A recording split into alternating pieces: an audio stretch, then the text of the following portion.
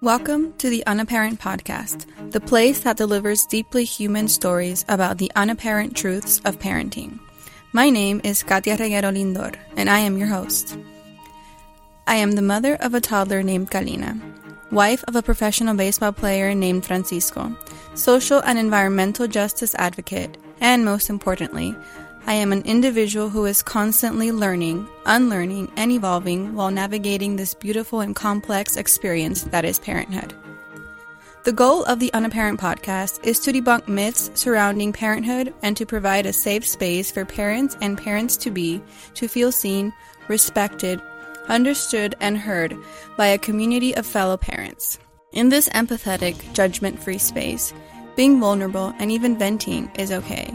Being able to admit we are frustrated or we don't know what the hell we're doing is okay. This is an honest, insightful platform for others and myself to learn from and recognize that we are not alone in these complex experiences of parenthood. Throughout our time together, we will be joined by various guest speakers with different parenting experiences and dynamics from my own, including queer parents, non-gestational parents, adoptive parents, single parents, and so forth. We will also be joined by professionals in the field of pre- and postpartum care and child psychology, including therapists, midwives, doulas, medical doctors, and more. If you haven't done so already, make sure to join our community over on Instagram at The Unapparent with 1P. So thank you for being here, subscribe, and enjoy the show.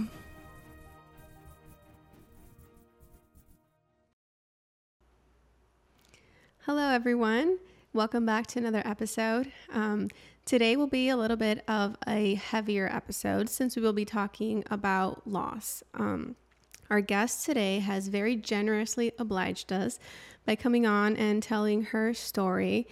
So thank you, Maribel, for being willing to be vulnerable with us. And we hope that all those parents who may really need to listen to this episode feel seen and understood.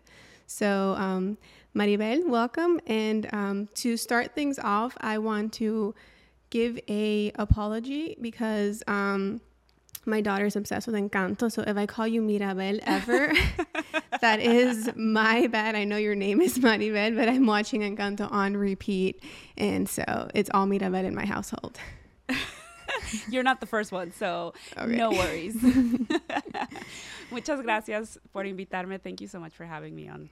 And I'm here and I'm ready to share. Awesome. You're a podcast host yourself, correct? I am.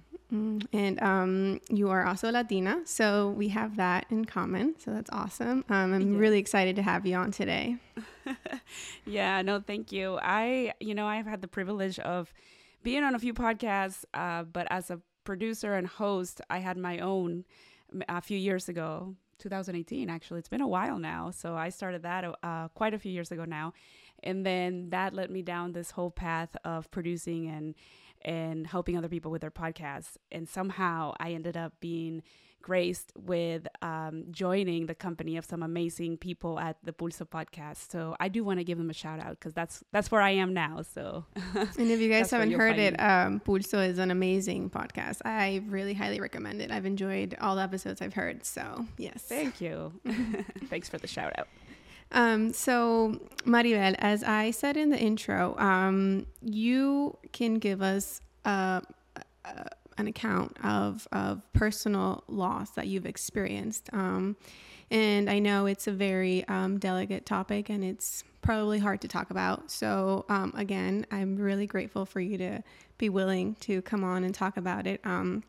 But it can be a little bit of a taboo subject. And I don't know if it gets talked about enough. And I know there's a community of women particularly who really need to hear that they're not alone. And that, there's a community of us out there who are supporting you even if from afar and even if we don't know each other personally.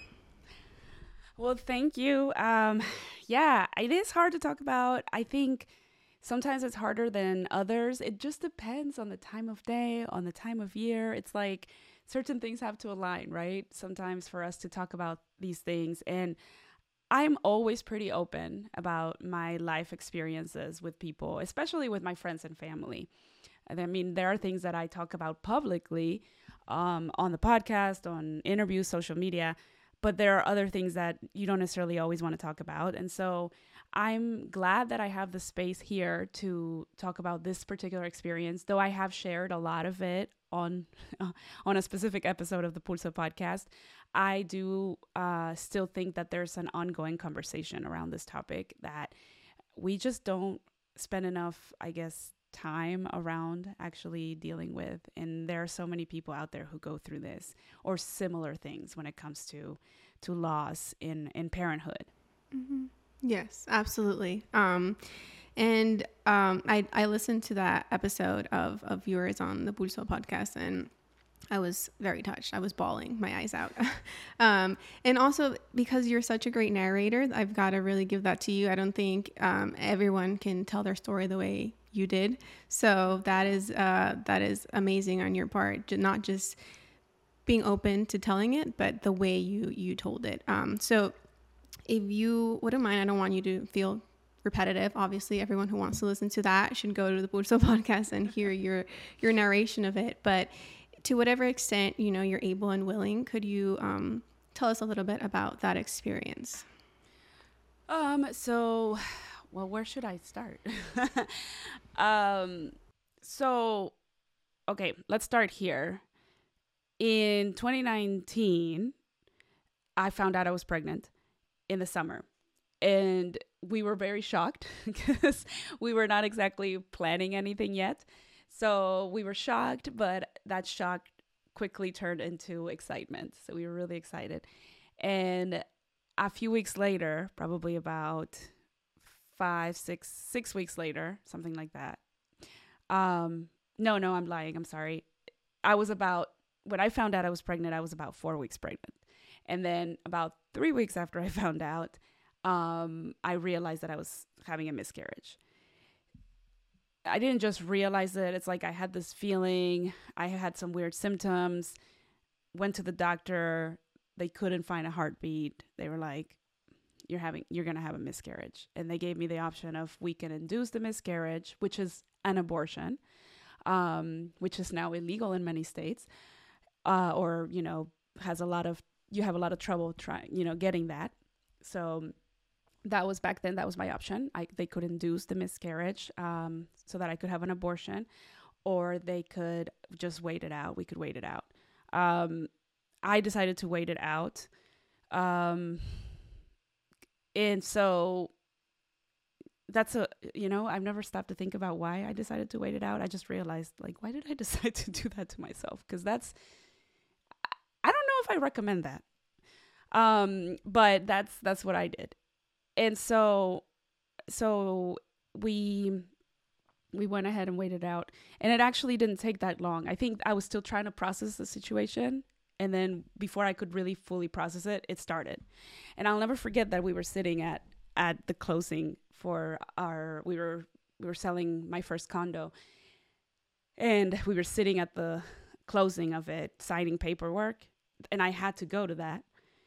And I was bending over in pain while my husband was just sitting there next to me, didn't know what to do. He was holding my hand, rubbing my back. And I was just barely able to move the pen on the paper.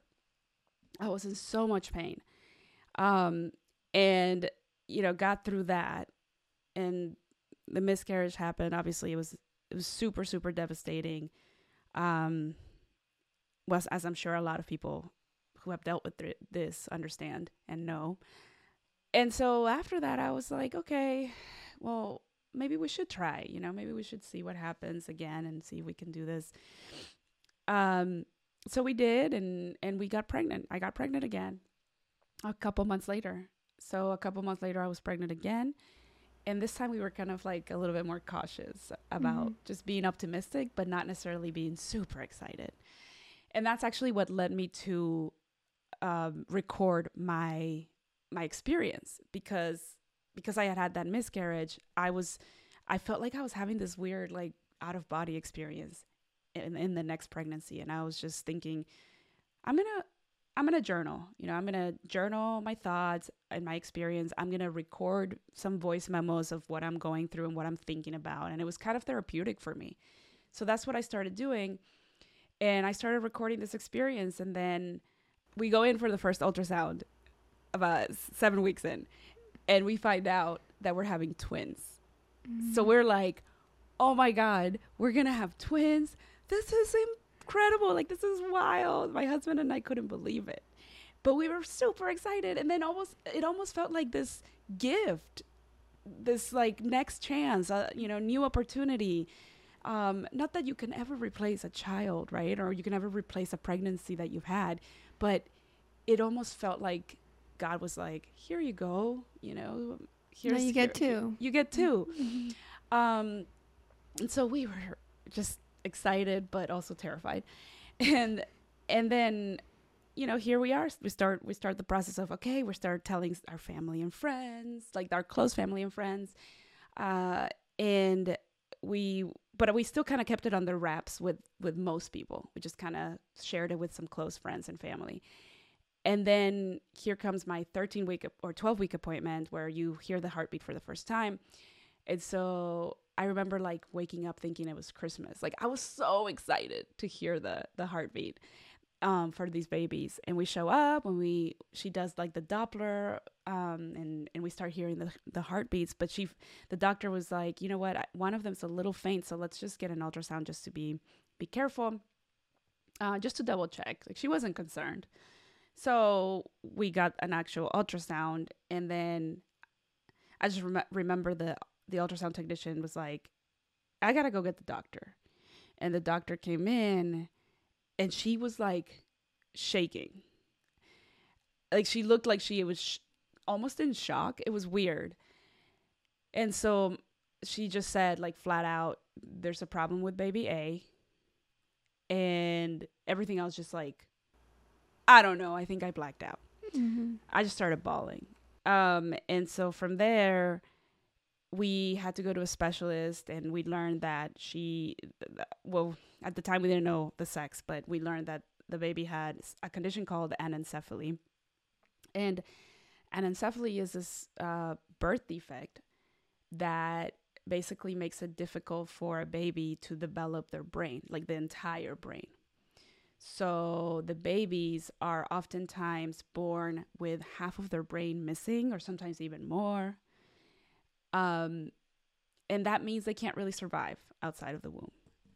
So as we go to the specialist and we're learning this, it was kind of a nightmare, because then I had to think, okay, what's going to happen to my other baby? And then like the focus shifted to how do we protect the other baby too. And I started reading all these articles and trying to figure out if I can connect with other people who have been through this experience. And there have actually been quite a few experiences or quite a few people who have shared these experiences on the internet. And thank God for that, because I was able to feel some hope when I started reading these stories, especially of twin births, where people had twins and one of them had anencephaly, but the other one had survived. So I like started holding on to that. And yeah, that was my first trimester of pregnancy. Wow. I mean, and that fear that you have for the second baby, to survive, that is so hard. And so you carried on. So you knew from pretty much the beginning that one of the babies already was probably not going to survive. Yeah, I did. So then the rest of your pregnancy, I'm sure, was extremely stressful. More so than regular pregnancies are. Yeah, I mean, I think to say that I had like a pretty traumatic pregnancy is the least I can say. Like an understatement. Yeah. Yeah, it's an understatement. You're right. I thought that, I don't know. I always kind of looked at myself as this person that nothing crazily out of the ordinary really ever happened to. Like, I always felt like I was pretty lucky. I was, I lived a pretty good, healthy, normal, quote unquote life. Like, I don't know. Like, I just always felt like those were things that would never happen to me. Like those kinds of things. And it did. And so I think I went into protection mode. Like I started to compartmentalize and just kind of focused on my son, because by then we had found out that he was a boy. We still didn't know 100% what baby A was as far as sex. We didn't learn that till much later, but because we couldn't see just the way that everything was positioned. And so it was, I kind of just started focusing on him more. But then I had these moments of like guilt, because I felt like I was connecting with my son, but I wasn't connecting with her. But I don't know, like I didn't know what to do, because I was like, well, how do I protect like I was kind of trying to protect myself and protect my heart. But at the same time, I wanted to also kind of hold on to hope, because I was like, well, what if for some miracle she's born and everything's okay? But then I would go to the ultrasound appointments and I would see it with my own eyes. I could see it, because there were always 3D appointments. So we had to go every 2 weeks. We had to get an ultrasound. And every 2 weeks I saw it. But there were people around me, my mom was one of them, who still kind of held on to hope and wanted me to hold on to hope. And I had to almost explain, like one time I had to tell my mom, you don't understand. I've seen it. I don't this isn't helping me.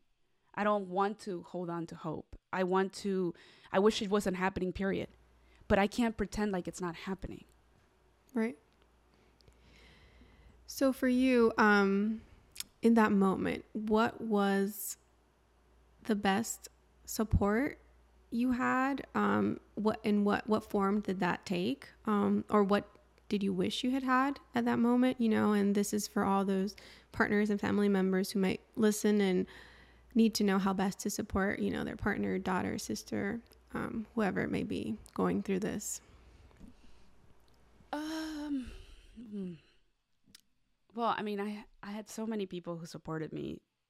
My friends, my family, my husband, even strangers, honestly, on the internet, who, because I started posting inside a group where other parents have been through similar experiences, and just the words of support were helpful, advice. So I would say community was one of the biggest things for me, like just being able to go somewhere safe that I could talk about what was going on and other people could understand what I was going through.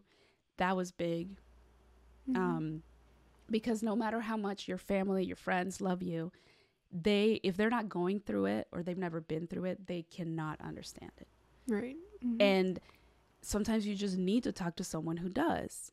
So I kind of allowed myself to have those conversations with people who I really barely knew. And sometimes it was easier to have the conversations like that. So I talked to grief doulas. I talked to nurses. I talked to, like I said, strangers on the internet, my therapist, and my regular doula, because we did get a doula. And those people were very influential in the way that I kind of dealt with things. I talked to my husband, but even when you're talking about grief and you're both going through grief, that's the weird part. It's not that easy to talk to your partner when you're both going through a very similar thing, or where you're both experiencing the loss together, because they're going through their own stuff. And there were times that I didn't really feel like he understood what I was thinking or what I was feeling. And I think that he was always just trying to protect me and trying to protect us. And I was trying to protect the babies. And for men, I don't know if I'm making a generalization here, because I'm not a doctor. So, take it with a grain of salt. But I do think from my experience that sometimes men don't fully understand or comprehend the effect that pregnancy has on us, and the bond that we start forming with those babies from the beginning until they're born. Absolutely. My husband has told me that he didn't feel any connection with the baby, obviously, because he's not growing a baby inside of him until he has her in his arms, you know. That's when the connection started for him. I mean, and I'm not saying it, again, as you say, every father, every man is the same.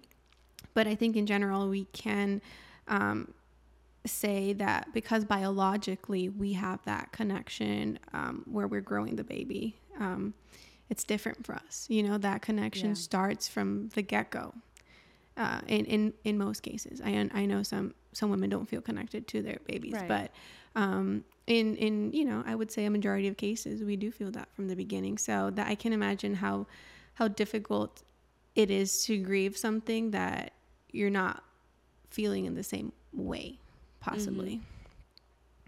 Yeah.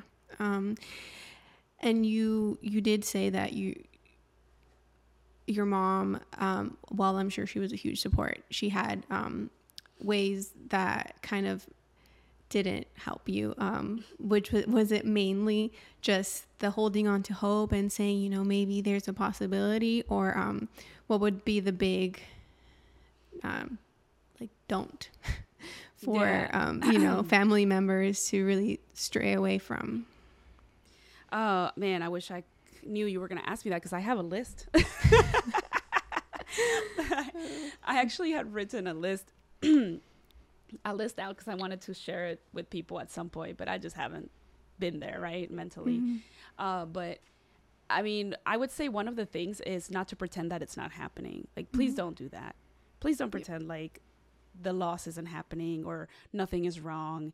That's one thing that people sometimes who are of faith rely very heavily on. They rely on their faith so hard that they want to tell you that you just need to trust the process and that everything's going to be okay because you just need to have faith. But the thing is, sometimes bad things just happen to people.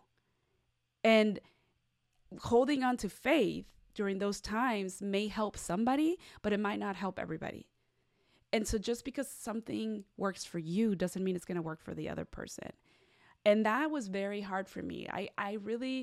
It would make me really angry when people would be like, everything happens for a reason. Yeah. It's not the and moment. I just want to be like, no. Like, why would this happen? To this day, I still don't understand why it happened. And I've talked to my husband about it many times. Like, because I would say that of both of us, he's the one most connected to his faith. And he told me, I still don't know why it happened. Even though he has a much stronger connection to his faith, and you would think that maybe he felt like, you know, more reassurance through that. He even told me, like, I still don't really know. I'm still trying to figure it out. That's a really good point. I mean, I feel like it touches upon a lot of the support that people try to give us, you know, because maybe it's all they have, and it's maybe what they think is the most comforting thing to say. Because at the end of the day, nobody knows why things happen, really, you know. No. And you might have, you know, super strong faith or really strong connection, you know, to God or whoever is your, you know, higher power. But there are moments where that's not comforting, as you said, to you, for example, because even though you may be able to intellectualize what they're saying, you're still grieving and it's still hurting, and you really don't know what the reason may be, and you may never know. And that's just really hard to, I think, come to terms with as someone going through the experience you were going through. So I think as family members and, you know, outside support, it's really important to understand that sometimes the best way to support people is, as you say, it's not acting like it's not happening or acting like there's this greater reason that it's happening. You might genuinely believe that, but maybe don't express that to the person going through that. I mean, I think that, like, my aunt said something one time when it comes to grieving and loss. She said something one time to me that kind of stuck with me, and we were losing. So this was the day that my brother-in-law was dying. And it's another thing, like, over the last few years, we've kind of been through a lot of grief, including the loss of my grandmother just last year. So I remember when my brother-in-law was dying, he died so young, that she called and she said, I think we have to stop asking ourselves why and start asking for what. And that kind of stuck with me. And she said it in Spanish. So, you know, she was like, hay que dejar de preguntar por qué y preguntar para qué. And to me, that was powerful because it was like, okay, so maybe it's not about asking why is this happening to me, but maybe it's what can I do with that grief? Mm-hmm. Or, you know, what can we do with this loss? And it is okay to just do nothing. Like that's the other thing. We're so conditioned to always succeed and always stick it out and be strong and power survive. Through it. Yeah. Yeah, that we forget that sometimes it's okay not to. Mm-hmm. Like sometimes it's okay to just let things be and deal with them in your own way. And maybe sometimes that way doesn't mean what it, you know, the growth that happens with what you deal doesn't necessarily look like the growth that happens with other people or how other people deal with it. So I started looking at it from that angle a little bit, like for what? And because I by trade and almost by nature, I'm a storyteller. I think I started looking at my experience as an opportunity to just kind of share it with others and let others not feel so alone, help them kind of know that many of us are going through it or have gone through it. So that was kind of like my para qué, was to share my story. I don't know that I've helped a lot of people. I don't know that I've actually made anybody's life easier or better, but if I can at least if I have at least touched someone's or in a way made them feel less alone, I think I've done something for my daughter. I think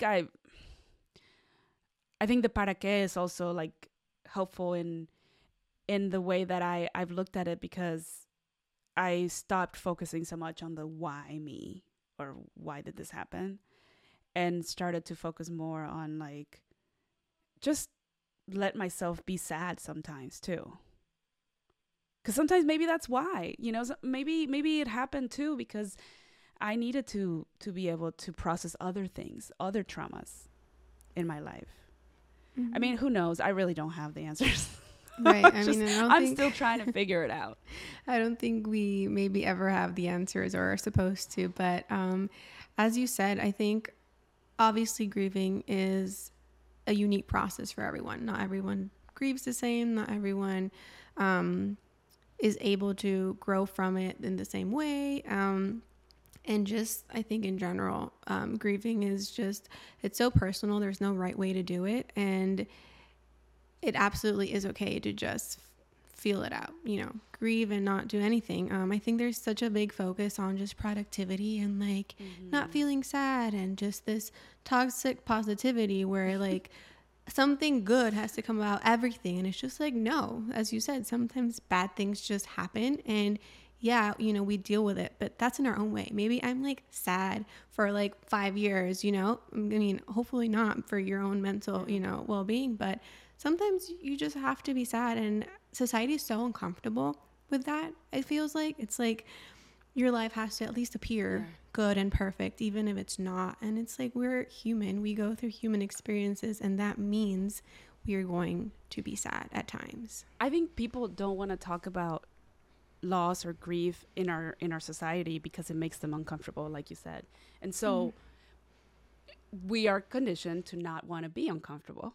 We're conditioned to always want to like supersede and be on the good side of things.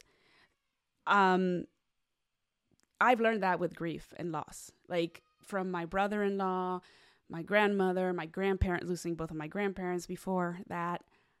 I've learned that you never really fully get over losses like that. Mm-hmm. And that's just normal. I think that's another thing we have to be okay with when it comes to losing a loved one. Like, you never really truly get over it. You just learn how to live differently. And when people would ask me like, how are you doing? Are you okay? You know, after, so I mean, just to give you context, the next 2 trimesters of pregnancy were up and down, like just just up and down like a roller coaster. There were days that I cried a lot. There were days that I didn't. There were days that I felt really genuinely joyful and happy, and many times that I felt connected to both of them. And then, of course, this was in 2020, so the pandemic starts in March, because I was, so this my second trimester was January, February, March, and then here comes my third trimester, April, May. Something like that. Point is that I'm pandemic like year. Almost done. Yeah, I'm almost done with my second trimester when the pandemic starts.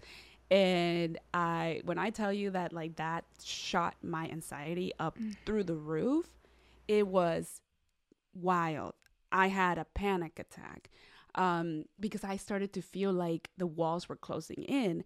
And at that moment, I felt like I couldn't protect the babies anymore because I was worried that we wouldn't even be able to feed them. I was worried that I couldn't get enough food because people were running to the grocery stores, lining up and like emptying shelves. And when you're pregnant and you know you need to eat for 3, like that just sends you into a spiral. So I started meditating.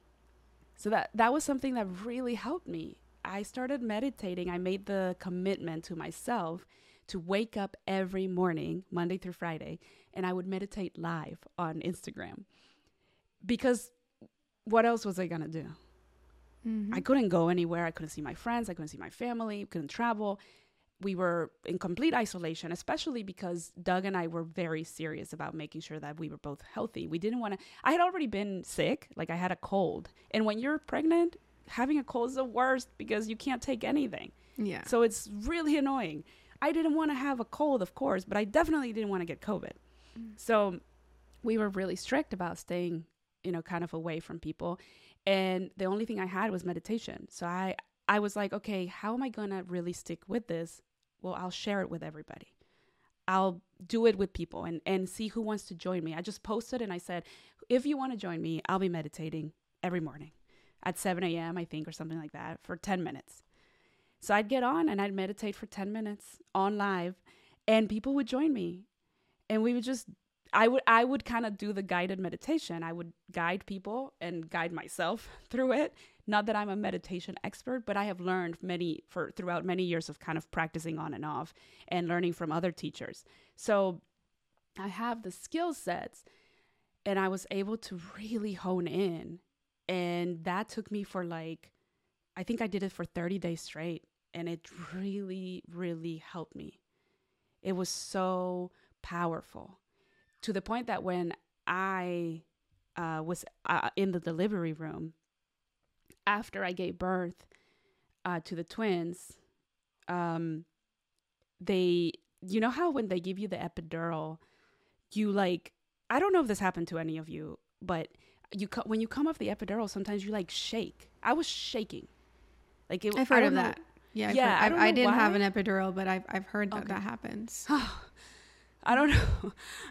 When I came off the epidural, I started I was freezing. It's almost like something happens with either adrenaline or I don't know what it was, but I was shaking, and they put multiple blankets on me and they're trying to keep me warm, and my teeth were rattling. I was shaking so hard, and I asked my husband if he could walk me through a meditation because I didn't know what else to do. And he sat at my feet and held my feet and just walked me through a meditation.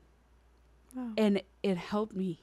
I was able to go somewhere and calm down, and then it kind of just even things out, and I felt completely better afterwards. And I think what happened was this was right after my daughter passed away. So we named her Azul, and it was right after Azul had passed away. They took Renzi over to get weighed and measured and all that stuff. And while I was alone, I think I started processing things all of a sudden. I don't know what happened, but I went into almost shock. And if it hadn't been for that meditation, I don't know how else I would have felt better in that moment. And so I can tell you that having practiced the meditation regularly for so long, for that time frame, was crucial in that moment after the delivery. Wow. I wish I had been following you on Instagram back then.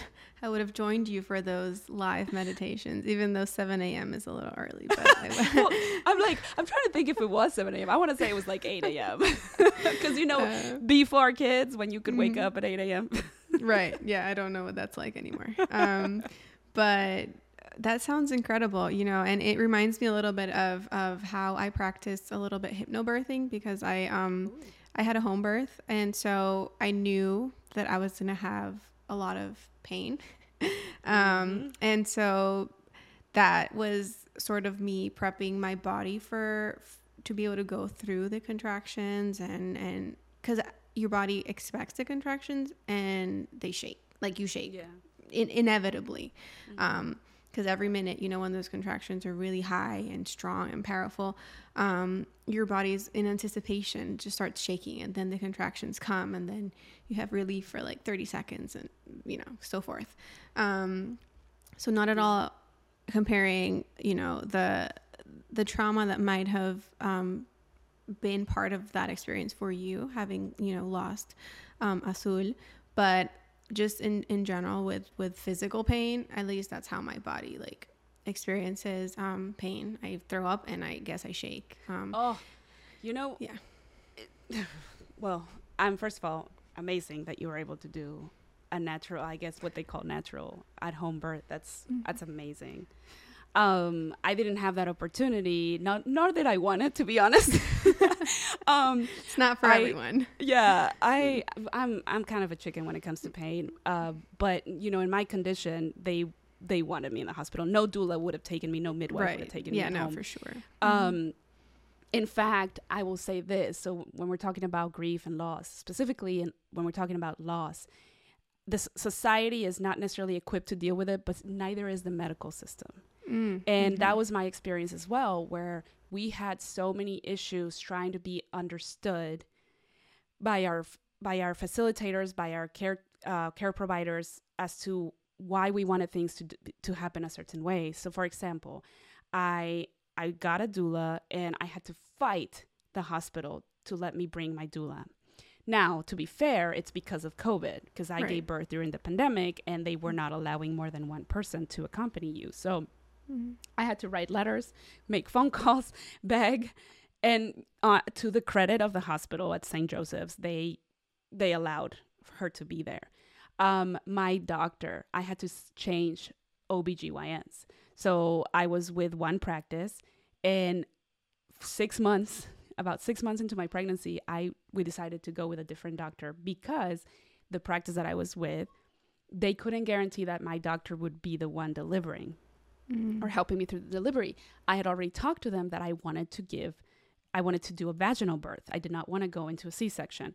And everything that I read, and I started to get very educated on this, they were telling me, you got to make sure you're working with a doctor and they're very clear in your plans, because they will be quick to just be like, oh, this is too hard, let's go ahead with the C-section. Yeah. And I didn't want that. I wanted to genuinely give it a try. And so they couldn't promise me that my doctor would be there. And if my doctor wasn't going to be there, then I didn't have that rapport. And I wanted to trust that they were going to be with me in that moment, because it was going to be so difficult. So I had to I changed practice, which a lot of people wouldn't do. And I had to be a huge advocate for myself. We went with another doctor and a practice that was able to offer that, more of that attention that I needed. And they were amazing. So I actually worked with a midwife and the OB. The OB, they're a couple, so it's kind of cool that cool. They work together. Yeah. And not only that, but the hospitals have rules. When you're a high-risk pregnancy, a lot of times they won't even allow you to do a vaginal birth, or they will make you deliver in the OR, especially if they're twins or multiples. They'll make you deliver in the OR so that in case anything goes wrong, they can quickly, do whatever they need to do. My OB is so amazing that he talked to the director of the hospital or whoever he had to talk to, and he came in that day that we checked in, and he said, I talked to them. They're going to let you give birth here. Wow. I didn't even have to switch to the OR. But these were things that I had to like continuously strive for and plan for. And I had to talk to them about it a million times, you know, please, Dr. Herbie, I need to make sure that we can deliver in the room. I don't want to go into the OR. I want to be in a very calm scenario. I don't want to be in high stress. You know, I brought in my diffuser and music, and Doug had a fan, and we did the whole, like we made the room personalized kind of your feel cozy. room. Yeah. But I noticed that there was, for a lot of it, you have to be your own advocate. Mm-hmm. And that was my experience. And I'm sure that is the experience of so many people, because there's just not a system set up for that. It's almost like they want to just crank it in and crank it out. And let's be honest, many people cannot afford to just do a home birth or to work with a midwife or to work with a doula. And so they have to go to the hospital and they have to work with whatever OB they're given. And they don't get those choices. But I want people to know that they do have a right, and they do get to choose what doctor they want to work with, and they do get to choose how they want things to evolve. Now, of course, a lot of things had to align for me to be able to do all of that. But I had to push for that. And I think that maybe that's another kind of thing that came out of that experience, was that I'm able to tell people that you can be your own advocate when it comes to birthing. I'm so happy you brought that up, because you know, you had a particular set of circumstances that were already really hard going into it, you know, additional to giving birth, which is hard. Let's face it, you know, it's women do it every day, but it doesn't mean it's not hard. And even for, you know, not high risk pregnancies, or, you know, not situations where it's particularly difficult because of your grieving process, right? That you knew you were inevitably going to have to be going through. But hospitals are businesses. And as you say, unfortunately, not always is your desires in how you want to give birth, that's not necessarily respected. And that's not, it's not easy to go about that, especially if it's like your first time and you don't know you have these rights, and you don't know that you can advocate for yourself. And maybe you went into it not knowing that you were going to need a doula or someone to advocate on your behalf, especially in those moments when you're like in labor and you're in so much pain that you can't really think of anything at that moment. So it's like you need someone there that's on your side, that's advocating for what you want. And I think not everyone has those clear expectations prior to going into labor that you had, that you were, you know, incredibly probably just strong-willed and had very, very clear with what you wanted, like clear with yourself. And you were able to advocate for yourself. And as you said, things aligned and everything. And you were able to find a really good doctor. I think that's huge. Not just a good doctor, but a good doctor who followed what you wanted. And that's so important. I'm so glad you brought that up. And yeah, I was able to have midwives, you know, and that was one of the main reasons. I was also COVID, birth. And it just felt more personal. I felt like I was just one more patient in the list of the doctors going in and out, and I wouldn't have that personalized, you know, attention that I really felt such a big life occurrence requires. You know, you're giving birth, you're giving life, and it's so important to be treated like what you're doing is not just something else on the list of doctors to like check off. You know, it's huge. Yeah. And for you particularly, you needed that system and that support, and I'm happy that you were able to find people in the medical field who respected that. And learning that is such a journey, because you have to really do your research, because no one's out here educating you. And so I had to do so much reading and talking to people and getting second opinions. I even had a conversation with another OB that was a friend of a friend, because I wanted to know, like, is it true that you are just automatically supposed to have a C-section when you have multiples? And they were like, no, that's not true. We just have to work with the right doctors. And obviously, the circumstances have to align. The baby has to be head down, like a lot of different things. But that was, for me, that was very eye-opening. I don't know why I was so hung up on that, but first, it was just really important to me. Because I've known women who have gone through C-sections and have seen them, how hard the recovery was for them, that I just didn't want to go through that. I didn't want to have to grieve a loss of a child, be a new mom, and then also be dealing with the recovery of a major surgery at the same time. Absolutely. But I have to say that, like, postpartum, that's a whole nother I'm going to bring you back too. for an episode of postpartum, because I have a lot to say about that too. And I can imagine that you probably have even more to say. What a journey. I think we all do. I think so. Nobody talks about it enough. Nobody talks about it enough. That is where my podcast was born. In my postpartum stage, where I felt so alone and like I didn't have anyone to talk to about this. So thank you for bringing that up. And I will be bringing you back to talk about postpartum. So thank you again so much for coming on today and talking about, your journey and being vulnerable with us. It means so much to me. And I hope, everyone out there listening, you don't feel alone. Thank you for inviting me and giving me the space to share my story. I hope that people feel enlightened, but also realize, like we said, that they're not alone. And I hope that it helps people in some way. If you want to reach out, feel free, because I'm always happy to give you the resources that I've learned or that I've shared, I'm always happy to share the resources that I have with people on how to go through these kinds of things, or what I used or what was helpful to me.